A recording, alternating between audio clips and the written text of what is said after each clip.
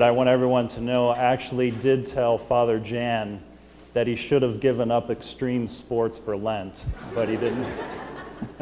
No, we're actually very happy that his knee surgery went well, even though he's still in a lot of pain and feeling the effects of the anesthesia. We're happy to have him this morning, and we've been praying for you, Father.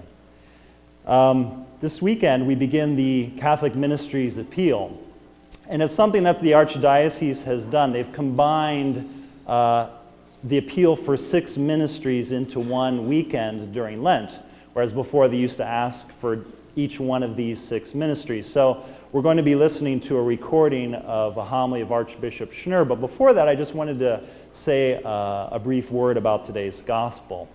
Right, if a priest doesn't preach a homily, it's almost like Mass isn't valid. You have to get my 2 cents in.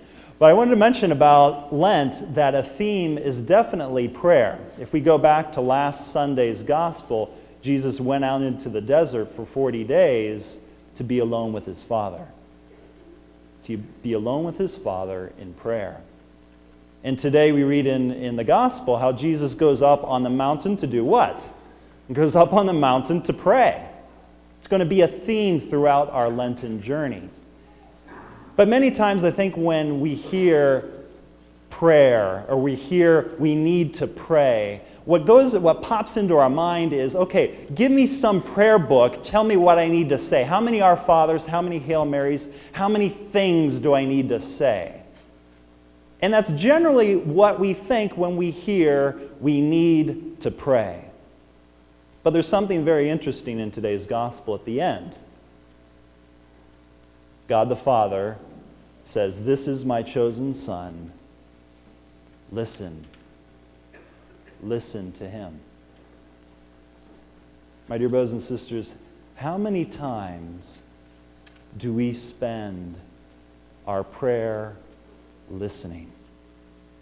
How often when we pray do we simply listen?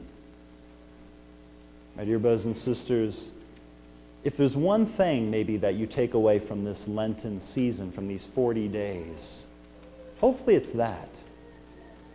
Hopefully it's that we learn to stop. How we learn to stop talking for a few moments and to begin to listen to God. When was the last time I listened to God, my Father?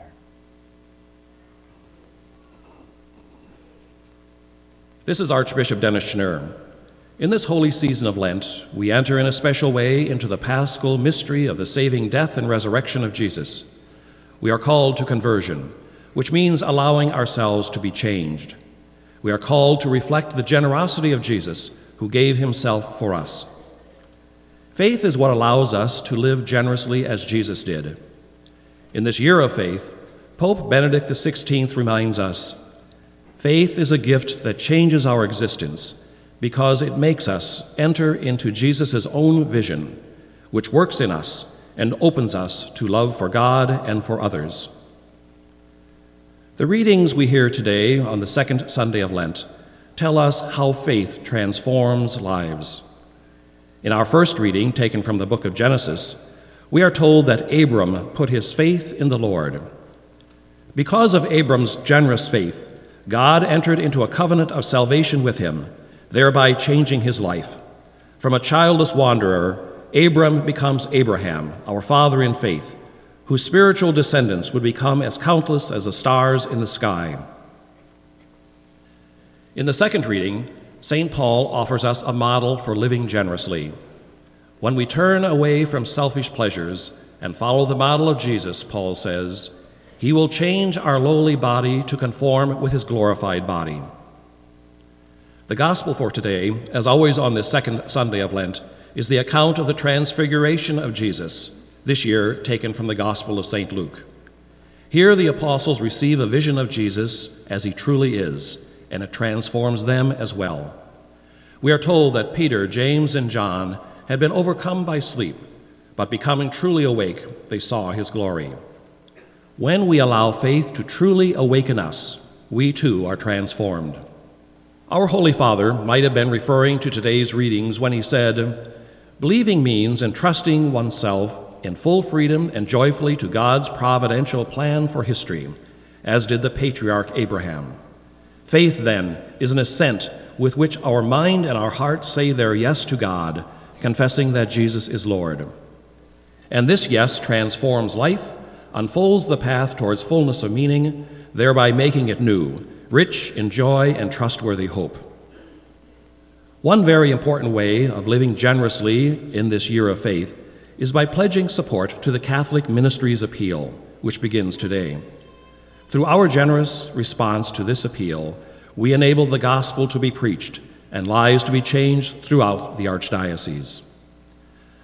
Our pledges to the Catholic Ministries Appeal puts food on the table for hungry families through Catholic charities and social services.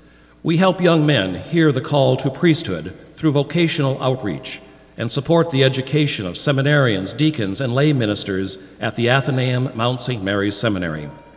We ensure that chaplains will bring God's presence to those on college campuses, in hospitals, and in prisons.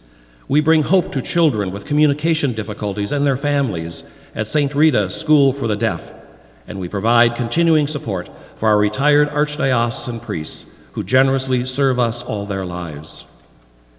This year, our Catholic Ministries Appeal pledges will do even more to transform lives, as they will fund new initiatives to renew and strengthen our faith, to encourage young Catholics to more fully engage themselves in the life of the Church, and to reach out to those who have drifted away from the Church.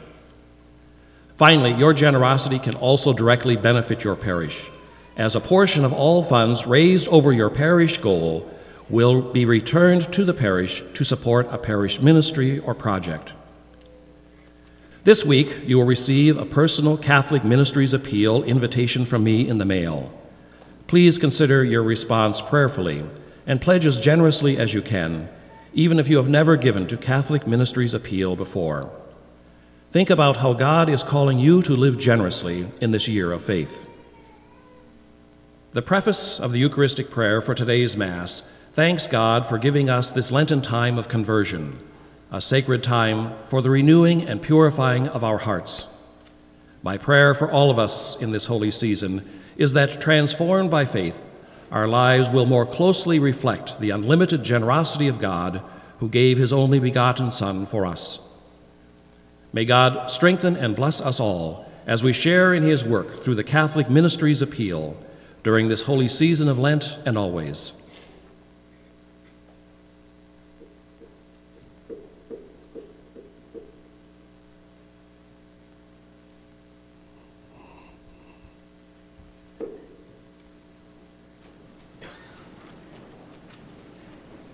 I believe